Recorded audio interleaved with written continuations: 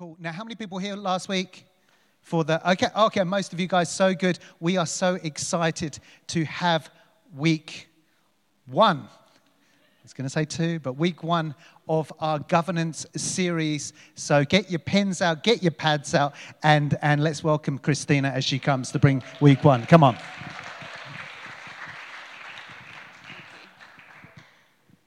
Thank you. Eunice, can you please put up the slide for the series? Do you have that there? Beautiful, thank you. We have a lovely slide to accompany the series. Isn't that beautiful? Very nice. Okay, so as you can see, the dates are up there. It actually goes all the way up to Easter. Woohoo! So they aren't necessarily the topic headings, but these are the topics. They are the conversations that we will be having. So you can see their heart journey, rightly dividing, ruling your domain, internal pillars. And these aren't necessarily what you're thinking. So renewing the mind, feeding from the tree of life, and how to build on the rock, and more. Yes.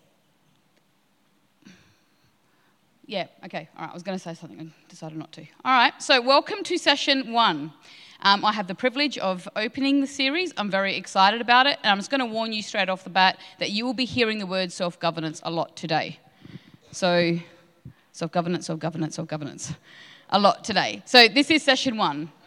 And today is, you know what, self-governance is such a massive conversation that, and the purpose of session 1 is to lay a foundation for the rest of the series, okay? So there will be... the purpose of today is to lay the foundation and then to touch on some of the things. And, Todd gets up this morning and preaches half my word, as per usual, which is good for you guys.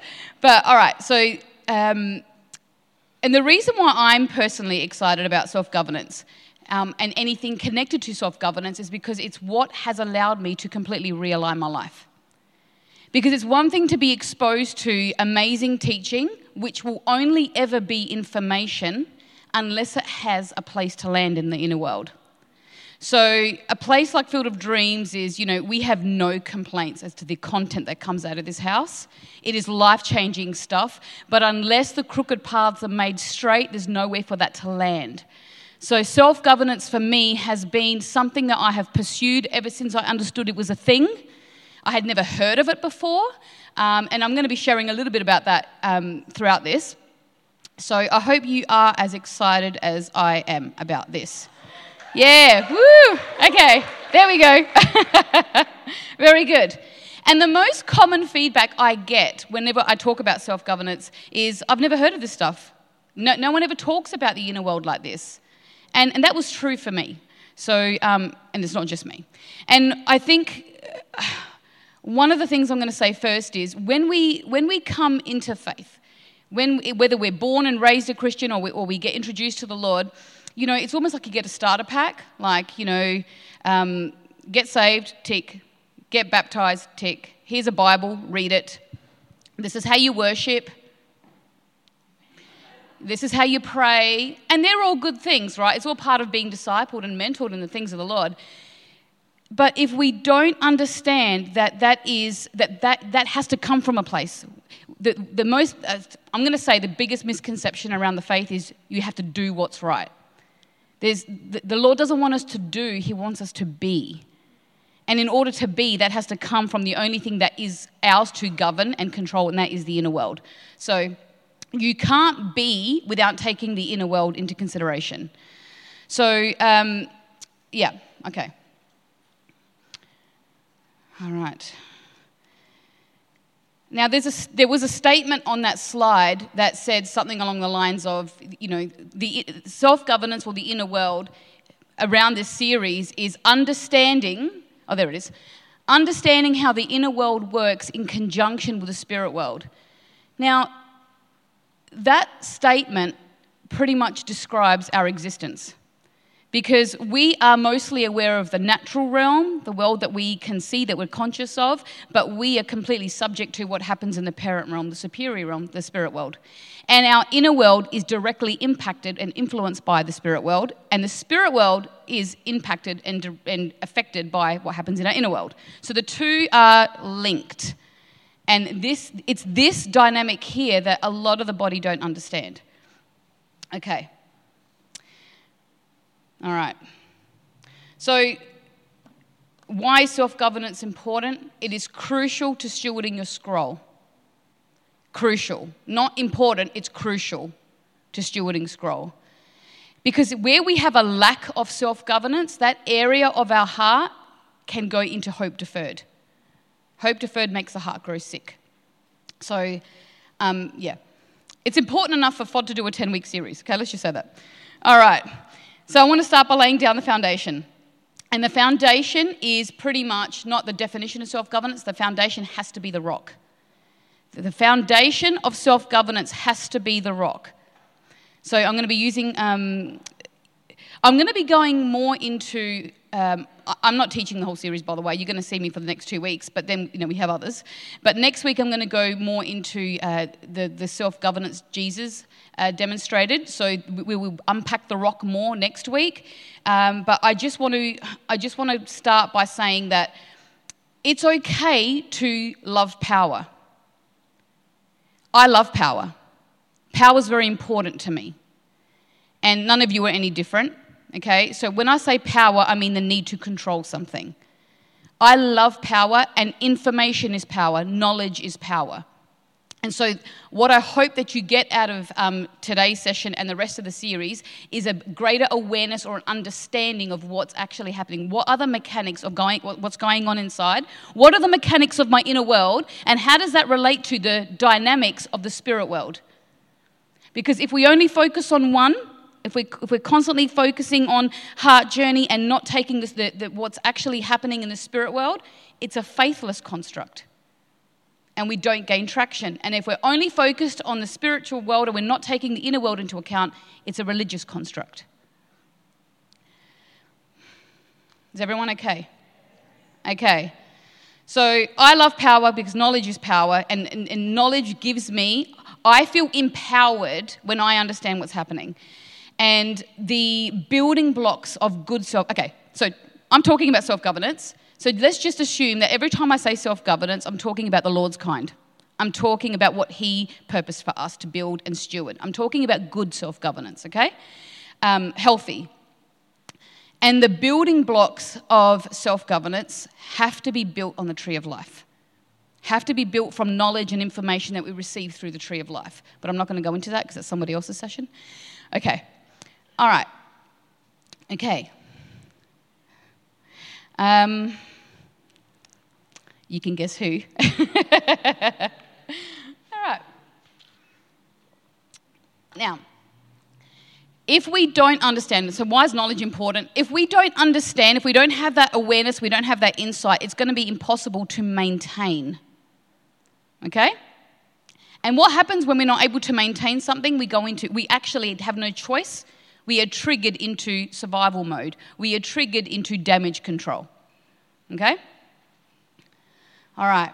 So I'm going to start the conversation with from a pretty logical starting point. What is self-governance?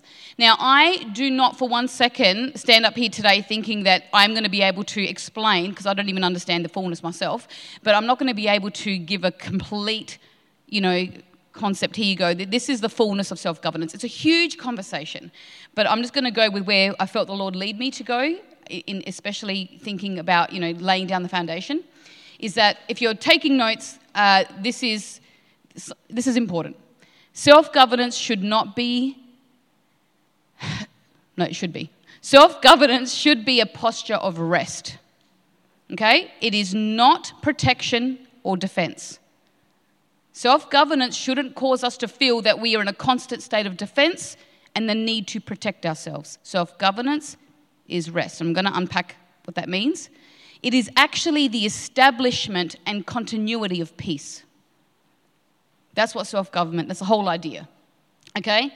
Now, the key there in that statement, the key there is first there needs to be the establishing of self-governance.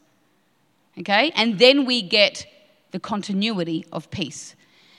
When you begin, if you're new, if self-governance is a whole new concept to you, or you've heard about it but you've never actually really engaged it, I'm going to tell you right now that the beginning stages, when you begin to recalibrate and realign your inner world to govern properly, does not feel entirely peaceful. Because you've already built things that serve you. So the initial stages aren't necessarily peaceful, but it is the most liberating and rewarding process, apart from, the Lord himself, that you'll ever go through. So it doesn't always start peaceful. And I feel that normally discourages people. They start off with good intentions. They want to establish, godly boundaries in their world, and then they're discouraged by the response that they get through relationships or through, sacrifice or whatever it is. So we have to see it. We have to see it as a crunching process, but you're still completely in control. Okay. So in a nutshell, just to make sure that in a nutshell, self-governance is the place that we navigate things like relationships, friendships. It's a place you parent from. It's the place that you spouse from. It's the place that you work from. It's what defines your boundaries, how you manage your time, pretty much your life in general. It's all connected. Okay.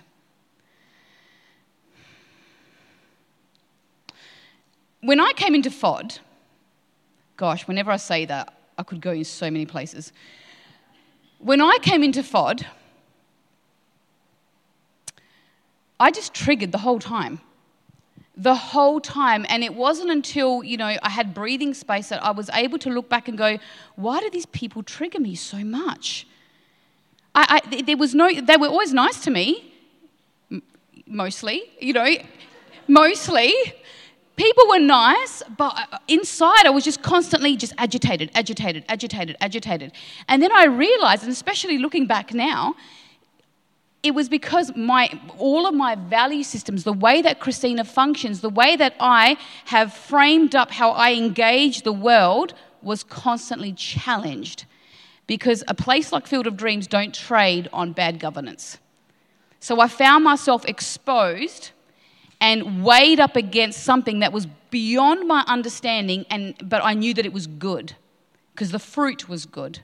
I couldn't find a place to land accusation because that's the first thing we want to do whenever something in us is challenged. We feel exposed or vulnerable. We look for a reason to land accusation, to take offense to something. So I wasn't asked to say this, by the way. This has come from my heart. FOD is a really, really good place to reevaluate or assess what we've actually built inside, what creates our value systems, because it's a place of good governance. Really, really good governance. Okay.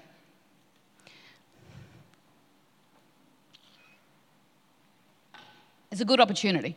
For me, it was provision. I will always see it as provision. Okay. Now, self-government is not to be confused with management. Okay? Management is survival. Most of us are managing. We are managing ourselves. Self-governance is governing. Now, what's the difference? Governing requires responsibility. Where you consider yourself to be governing, abdication is not an option. You're not governing if you're abdicating. They're the complete opposites. Governance requires conviction. It has to be motivated by something greater than your feels. The heart is deceitful and wicked above all things. Who can know it?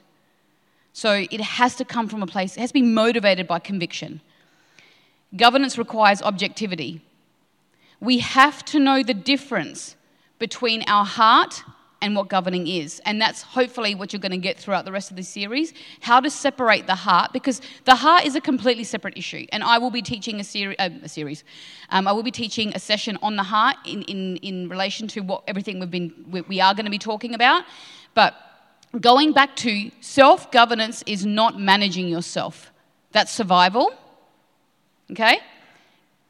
Governance requires responsibility, because abdication isn't an option. Conviction, not simply to survive. because you are actually building unto something that is greater than your feels, and objectivity, where we know, when we're able to build a level of discernment, or we can remove our heart, because it is our heart that will get us into trouble most of the time. Okay?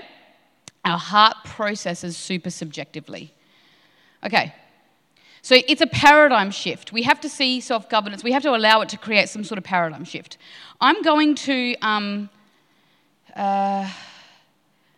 start with, I didn't give you any scriptures. Sorry. Okay. We don't have many, so that's good. Can you please, when you find it, can you put up Jeremiah 31:33? I knew I forgot something. Oh, wow. Did I give it to you? No. Okay. Okay. Very good. Okay. All right. But this shall be the covenant that I will make with the house of Israel after those days, says the Lord. I will put my law into their inward parts and write it on their hearts, and I will be their God, and they shall be my people. Now, that's from the King James. Oh, you've got that one there. Okay, yep. So inward parts, your core, the essence of who you are. That word also means mind. So the reason why I wanted to start there is this. The Lord has already given us everything we need. He's already given us his constitution. He's written it in our inward parts. So our responsibility is to steward that and then build accordingly. So self-governance isn't something that you find. Self-governance is stripping ourselves of all of the things that we have built, placed value in, and we've raised those things above the knowledge of him. When we say the knowledge of God, we're talking about his values. So we're not talking about the things that God knows. So things that raise themselves above the knowledge of God is the same thing as saying things that raise themselves above above what God values.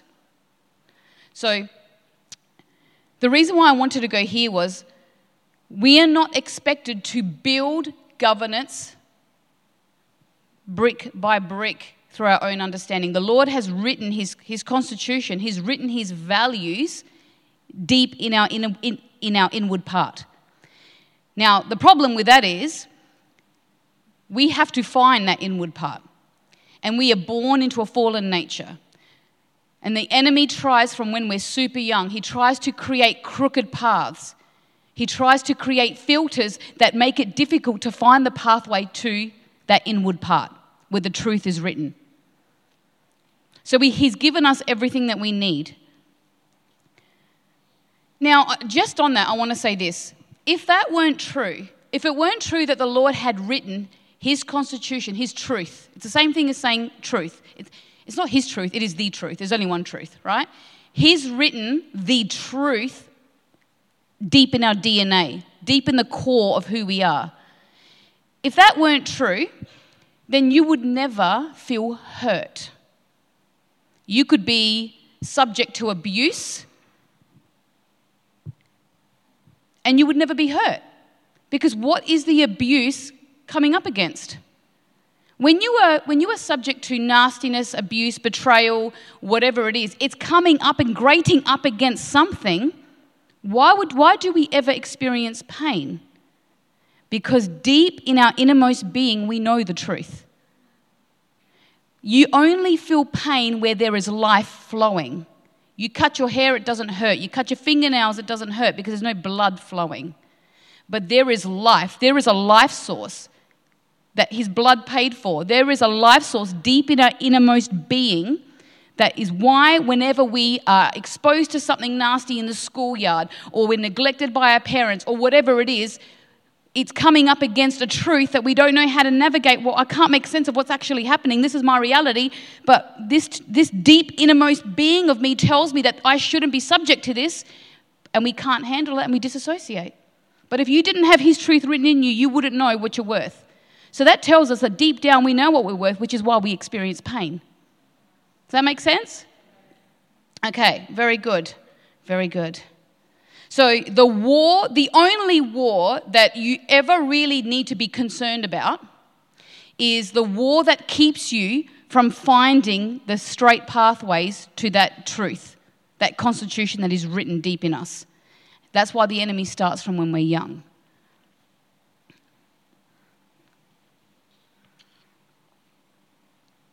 The best way that the enemy keeps us from that internal truth is by creating internal chaos. Creating internal chaos means that, we are programmed, we are designed by human nature to avoid chaos, to avoid discomfort, to avoid confusion and pain. So if we don't have the resources at the time to navigate that pain, navigate that confusion or discomfort, we disassociate. And we have to go back at some point, and we have to make that crooked path straight. It is the chaos that keeps us away from that truth that is written. So it was always the Lord's plan to govern with us from the core. It is not our responsibility to create plumbline, to create truth. That is deception, that is a lie. That's what Eve tried to do. It is not our responsibility. Our responsibility is to steward that which is truly written in us. And if it was too quick and you're wondering what it was that I was talking about that make the crooked path straight, I was talking about trauma and betrayal, grief, pride, pain, rebellion, all of those. Just, yeah. There's so many things I want to say. I'll just say this really quickly. All of those things that I just listed, okay? All of those things, once we're exposed to them, this is not meant to be teaching on the heart, but I just have to stop here for a second. Every time we're exposed to one of those things, trauma, pain, discomfort, grief, loss, any one of those things, we're exposed to information, but it's only ever just information. We're exposed to it. When that happens, if we're not aware of truth, we come into agreement. And Todd was talking about that this morning from a different angle, but essentially we're saying the same thing. We come into agreement with that external value and we adopt it as our own, and we betray the truth that is in us by adopting that value, which is a lie. And that is how we come under accusation. Todd, I think he quoted this. Like I said, he pretty much spoke my word. The enemy goes before the Lord day and night accusing you. He's not just accusing you of the thing that you stole 10 years ago or looking at someone lustfully, last week. He's accusing you of the things in your heart that aren't built on truth. He's accusing you for every time you've allowed him to choke out that internal truth. That creates corrupt governance. Wherever there's a crooked path, wherever the truth is compromised in us, creates corrupt governance. And that's why I was triggered off my face when I came into this place so many years ago, because, the corruptness worked for me, but it didn't fit in to everybody else. I couldn't land. It didn't take me long to work out, I think I'm the problem. I think I need to adjust something here. You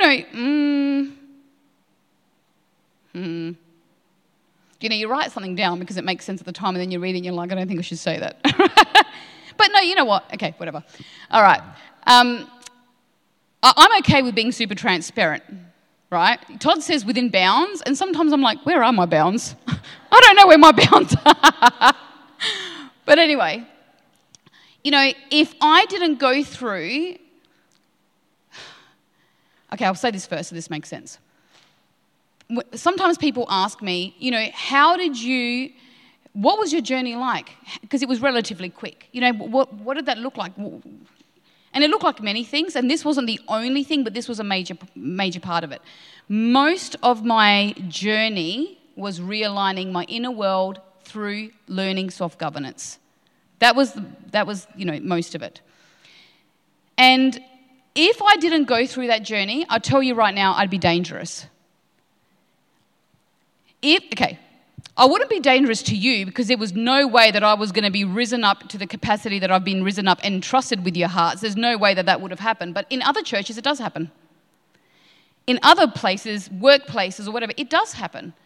So what that makes for, corrupt governance makes for dangerous people who illegitimately distribute the weight of their inner world and project their stuff onto you, that's where you get control and manipulation. That's where you get things like spiritual abuse. I wouldn't be able to serve, because going through the process of realigning and establishing godly self-governance enlarges your heart, and it actually builds you up and prepares you the ability to serve and capacity to serve. And where there is corrupt governance, there is no peace, there is no justice, just the justice that we define for ourselves, and there are constant liabilities.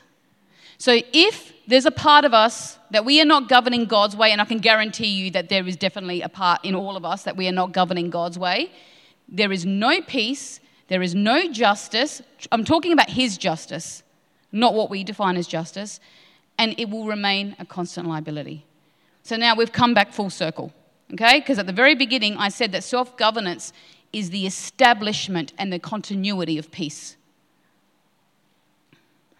And it's not to protect the brokenness, and it's not to protect the sore spots. That is not what that means. That's survival. So if we're in survival, we're not governing. Okay.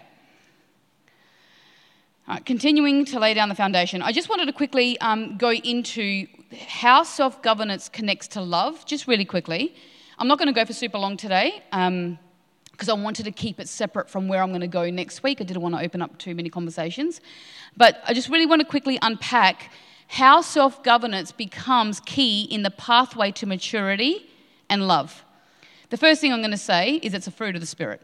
Now, you can get technical and say, Christina, it's not what it says. It doesn't say self-governance, it says self-control. It's the same thing. Because you try to control yourself when you've got bad, corrupt governance. It's the same thing. And also, the word for self-control, the root word there in the Greek actually means domain. So it's the same thing. When you govern, what are you governing? You're governing a domain. So it's a fruit of the Spirit, according to Galatians, right? Going back to the pathway of love. Self-governance is key in building our ability to, or capacity, to give love and to receive love. Can you please find 2 Peter 1, 5-7, please?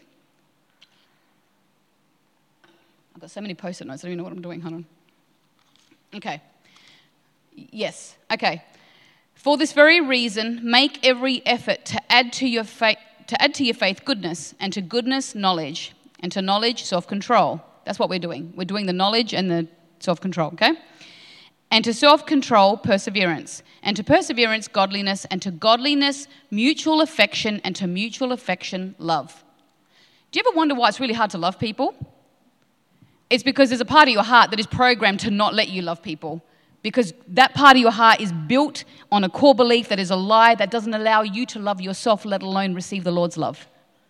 So love is the ultimate goal. It's the thing that's not going to, everything else will pass away. Love will the only thing that will remain. So according to the value system of heaven, when we understand love in His value system, we're governing really, really well. Up until then, we create pathways to obtain love that are counterfeit. They're laced with manipulation or control. They're laced with trading or enabling or appeasing.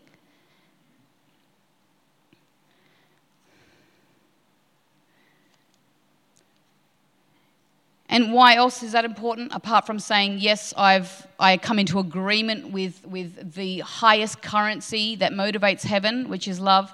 The other reason why that's important is because if we want to come into the fullness of who we are, we cannot circumvent the enlarging of the heart process.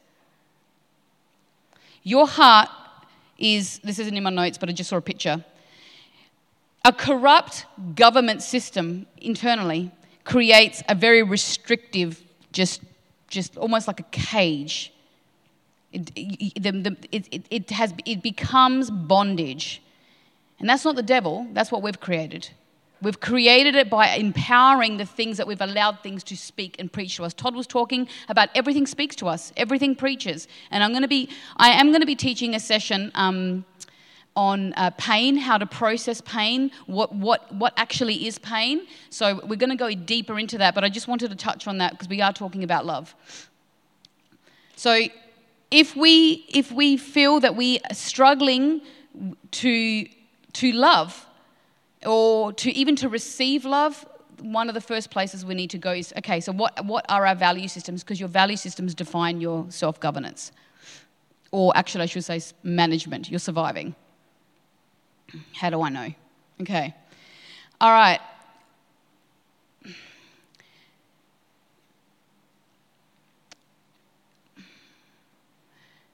Depending on what we have in our heart, this self-control, okay? We just read a whole scripture based on this continuum. This then leads to this then leads to this, right? That is what directly affects our will. So our will is what allows us to, it's like a lever or lever, depending on where you're from. It's like a lever that either inclines itself toward the things of the Lord or the things that give us counterfeit source of comfort or addictions or idols or whatever they are. You know, where your treasure is, there your heart will be also. Rachel's word. And just to end the topic of love, can you see how these are all massive conversations? We are not dropping love. I'm not just, okay, love, yeah, that's great, tick that box, move on. We are going, throughout the rest of the series, these concepts, these topics are going to be revisited in many different ways. That's the beauty of a series, because you can carry an entire thread or theme through over and over again, but covering it from all angles. So we will be revisiting love. But just, to move on, another reason why the love factor is so important is because love is directly connected to identity. And that is really what we all want the most. Above all, we want identity. Because if it was purely just about scroll, we'd just be robots. We'd be task-focused. But deep down, we're all wanting to know who we are. So how we internally govern will determine our ability to know him. Because if self-governance is directly connected to love, and love is what we need in order to know him, in order to receive from him, how are we going to get identity? Everything is connected.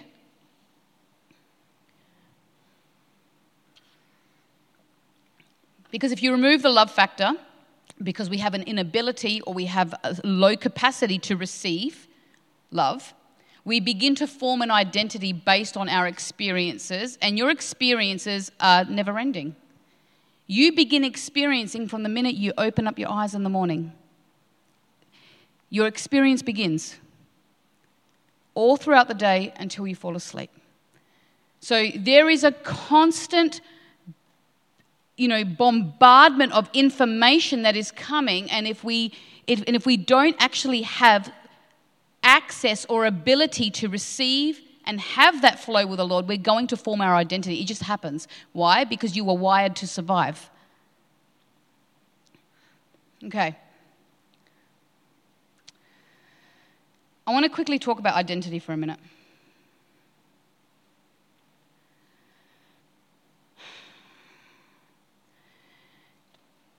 I'm going to make a statement. I'm going to say that identity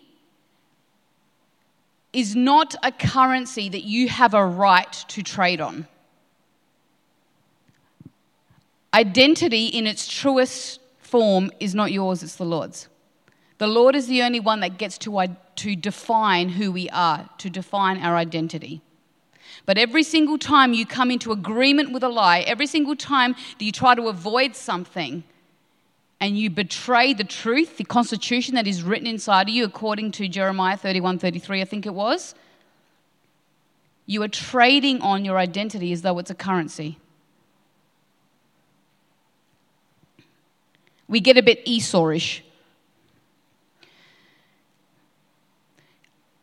I want to go to, really quickly, you don't need a scripture for this one.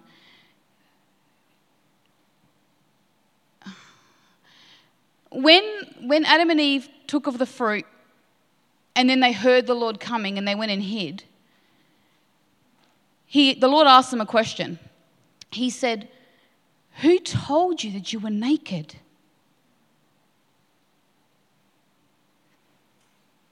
I don't even know why I'm getting emotional. He said, "Who told you that you were naked? Who got in between us?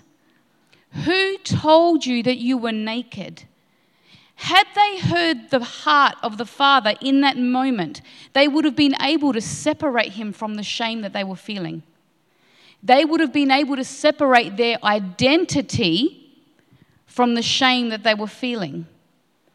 Who told you that you were naked?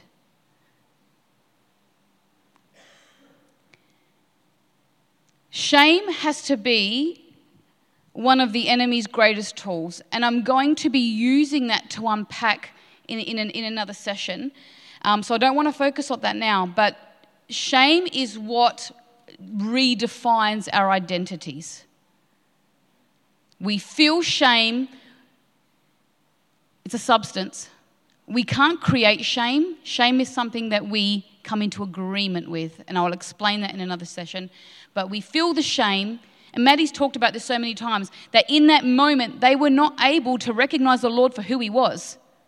I mean, the guy had spent years walking in the cool of the day with them. All of a sudden, danger, danger, stranger danger, right? So they go and they hide and they cover themselves and they begin to build, they begin to identify with shame. Now it's part of who they are. It becomes what perverts our DNA, our human nature. It's what puts us into survival, and we have believed that lie ever since. Who told you that you were naked? I want to say something very quickly about shame, specifically about this. The Lord said to me, and I'm going to use language that I think I might have even said this from here before, but I'm going to say it again. The Lord said to me one day, he said, when we come into agreement with shame, we let the enemy get into the marriage bed. Okay, the Lord uses marriage language all the time, okay? So let's not be coy. Who told you that you were naked? Who came in between you and I? Who carries that much currency that you have to hide yourself from me? We let the enemy come into the middle of the marriage bed. But the reason why we let him do that is because we believe the shame is ours. We can't separate it from our identity. If you saw a stranger come into your home, come in between an argument between you and your spouse, and start, throwing in their 2 cents worth, you'd kick them out. But if they're invisible and they're coming in, you think it's you. Who told you were naked? Who told you, who spoke, whose voice caused you to go and build in your own ways and in your own understanding? I'm going to go into now the two main areas that this is my opinion, that I believe that we confuse for self-governance. So we're shifting gears a little bit.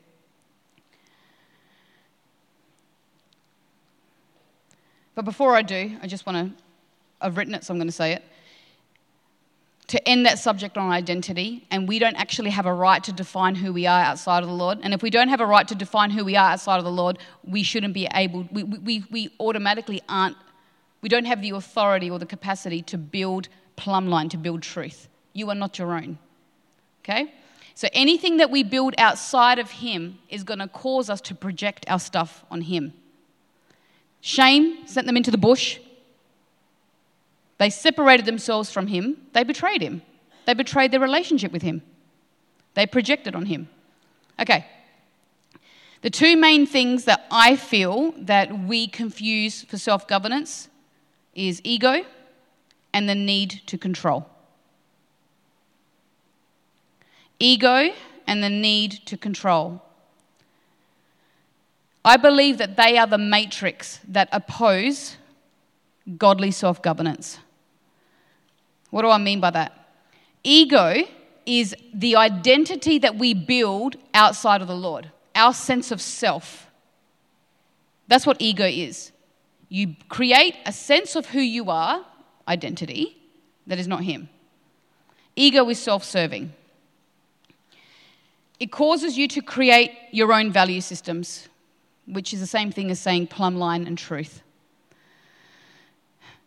And like I said before, we don't have a right, we don't have a right to create any sense of self outside of the Lord. The spirit world, not just heaven, the spirit world is well aware of this, which is why we constantly come under accusation.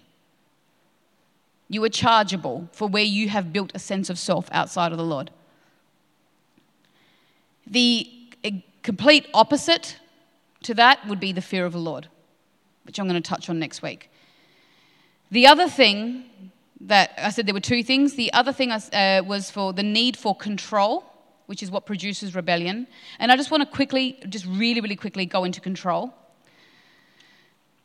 Most of the building blocks that we have used to build what we think is self-governance is the need to control. It's what sent Eve to the tree of knowledge. She tried to build an identity, okay?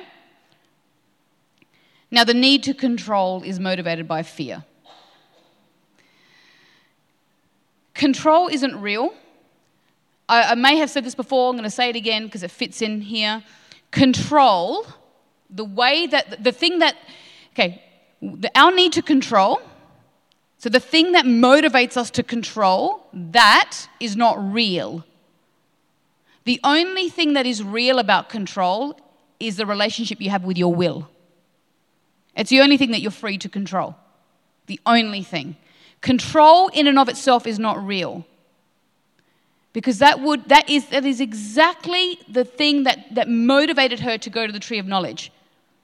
We do not carry the full counsel of the Lord. We do not have the capacity to navigate the knowledge of good and evil. So what are we controlling?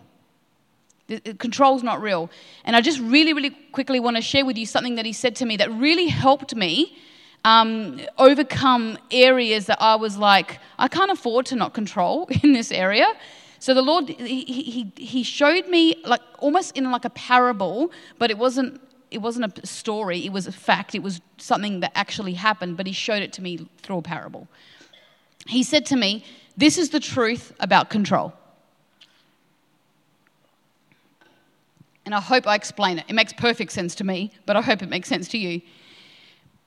There was only one time in the history of humanity when control mattered. There was only one time. Now, when I say mattered, I mean mattered to us, you and I. There was only one time that we stood to lose the most or gain the most, and that was when Jesus was in the garden. Okay? Now, that conversation in the garden took place between two parties, the Father and the Son, but it was actually three parties were involved. We were the third party. Mankind, the human race, were the third party, but we were the only party not present, okay? In that moment, what was hanging in the balance was everything concerning you. The Father had no skin in the game. I'm talking about overall, big picture. Jesus had temporary skin in the game, but you and I had our entire bodysuit in the game. You and I were the only ones that were going to be affected by the outcome of that conversation, right? And we weren't even aware of the conversation. So if there was a time in history when control actually defined our existence and everything that is important to us, it was in that moment and we weren't even there. We weren't even aware of it. We were completely powerless in that moment. But the Lord chose the better part because that is who He is. So any time that the enemy tries to use control as a currency to motivate us to do things and continue to separate ourselves from Him, it's a farce. It's not real. It's not real.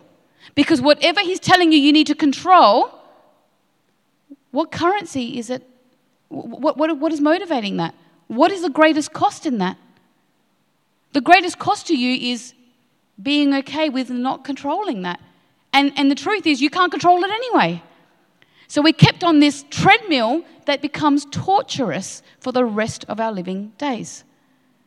So control from what the enemy presents to you is not real. It's exactly how he presented the fruit to Eve. You can control your capacity and your standing amongst the Elohim. Here, take this. Control's not real. Yet it is the greatest motivator for our bondage. Does that make sense? Okay. It's a scam. All right. So, landing. I'm going to land now. Let me just remove my mountain of post-it notes. Okay. I want to land on summarizing just the main points of what I've said.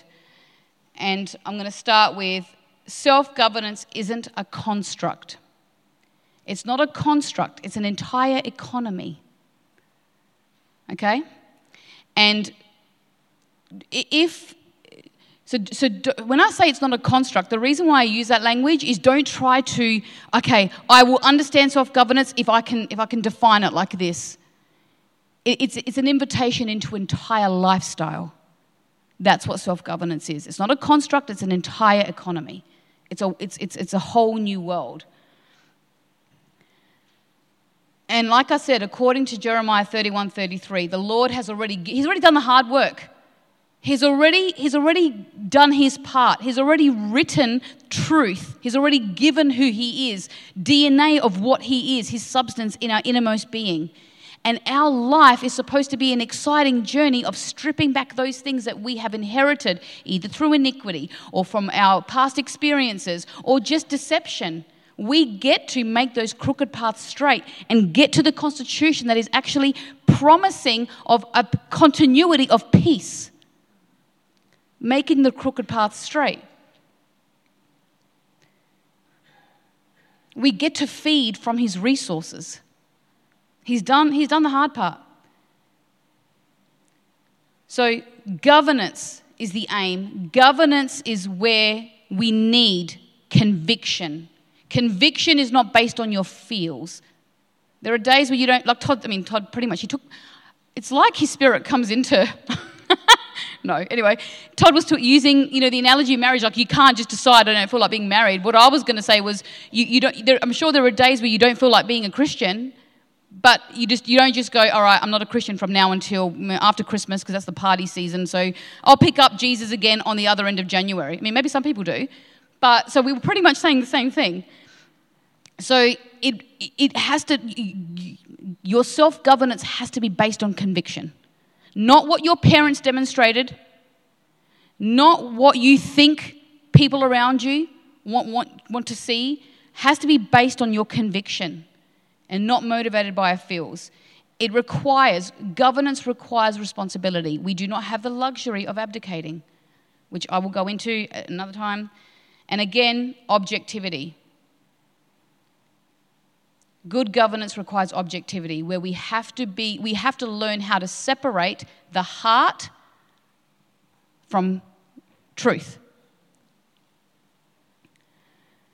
As opposed to what serves us, what feels good, what doesn't cost me much, what doesn't cost others much. When you establish good, godly self-governance, you can almost guarantee that the cost will not only be to you, but it will be to others that you have formed corrupt governance with. It's just how it is. Next week, I'm going to be talking about, I've kind of already gone there, but I'm going to be talking more about the fear of the Lord because that is the greatest power. According to heaven, the greatest power source for godly self-governance is the fear of the Lord. And we know that through Isaiah 11:3. And so I'm going to be unpacking that, focusing more on what Jesus demonstrated and also how to cultivate that. So what even is the fear of the Lord? Like, we might understand it, but how do you cultivate that? How do I bring a concept like that or, a substance, a truth, a part of who he is into my little corrupt government?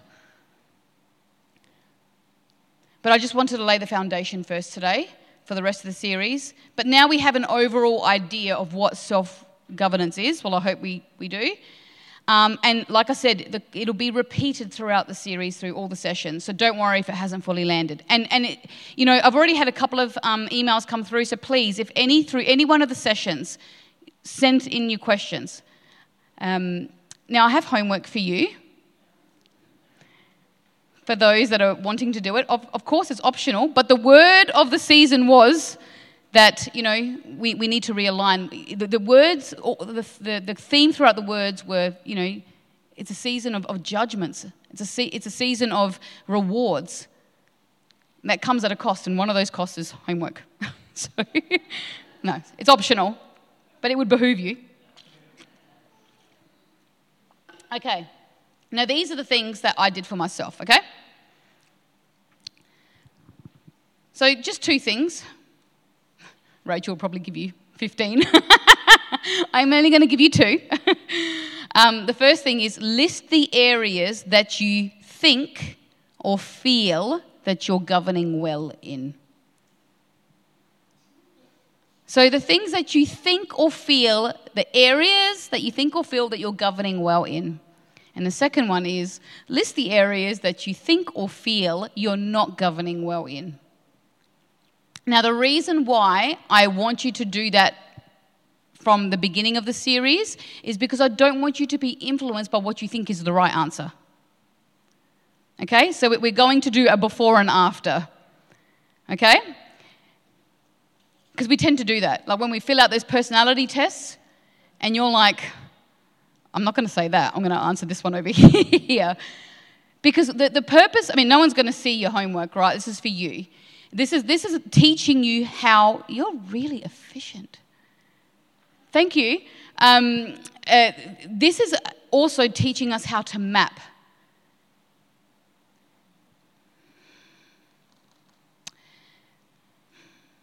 So we're kind of killing 2 birds with 1 stone. And then by the end of the series, when you have more understanding or you've had an opportunity to hear what self-governance is or the inner world is, because the series isn't just about self-governance, it's about everything connected to self-governance. It's the inner world, right? It's the only thing that we can control. It's the only thing we've been given to steward, to control. It's very interesting to see what our value systems are and what we would define as good or not good compared to the end. See it as a fun exercise. Okay? Well, that is it. That ends session 1. Thank you for listening. I do communion, don't I? Yes, communion. All right, pull out your communion. Thank you. Awesome. Okay.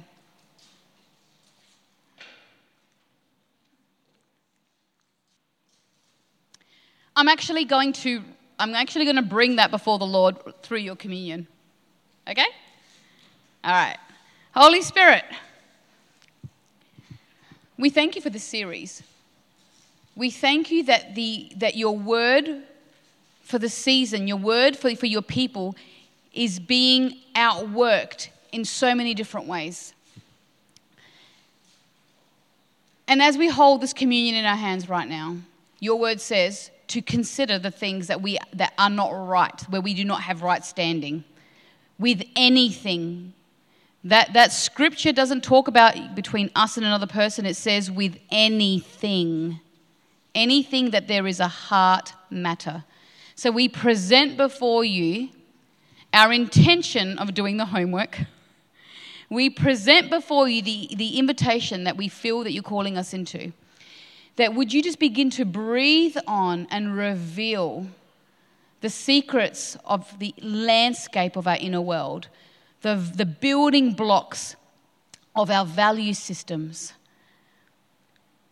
We thank you that this is only made possible because of the sacrifice through your Son. And we look forward with expectation and anticipation for what it is that you're going to reveal, equip, support, and accelerate in our worlds through this time, through the stewarding of the things that are brought through you. In Jesus' name, amen.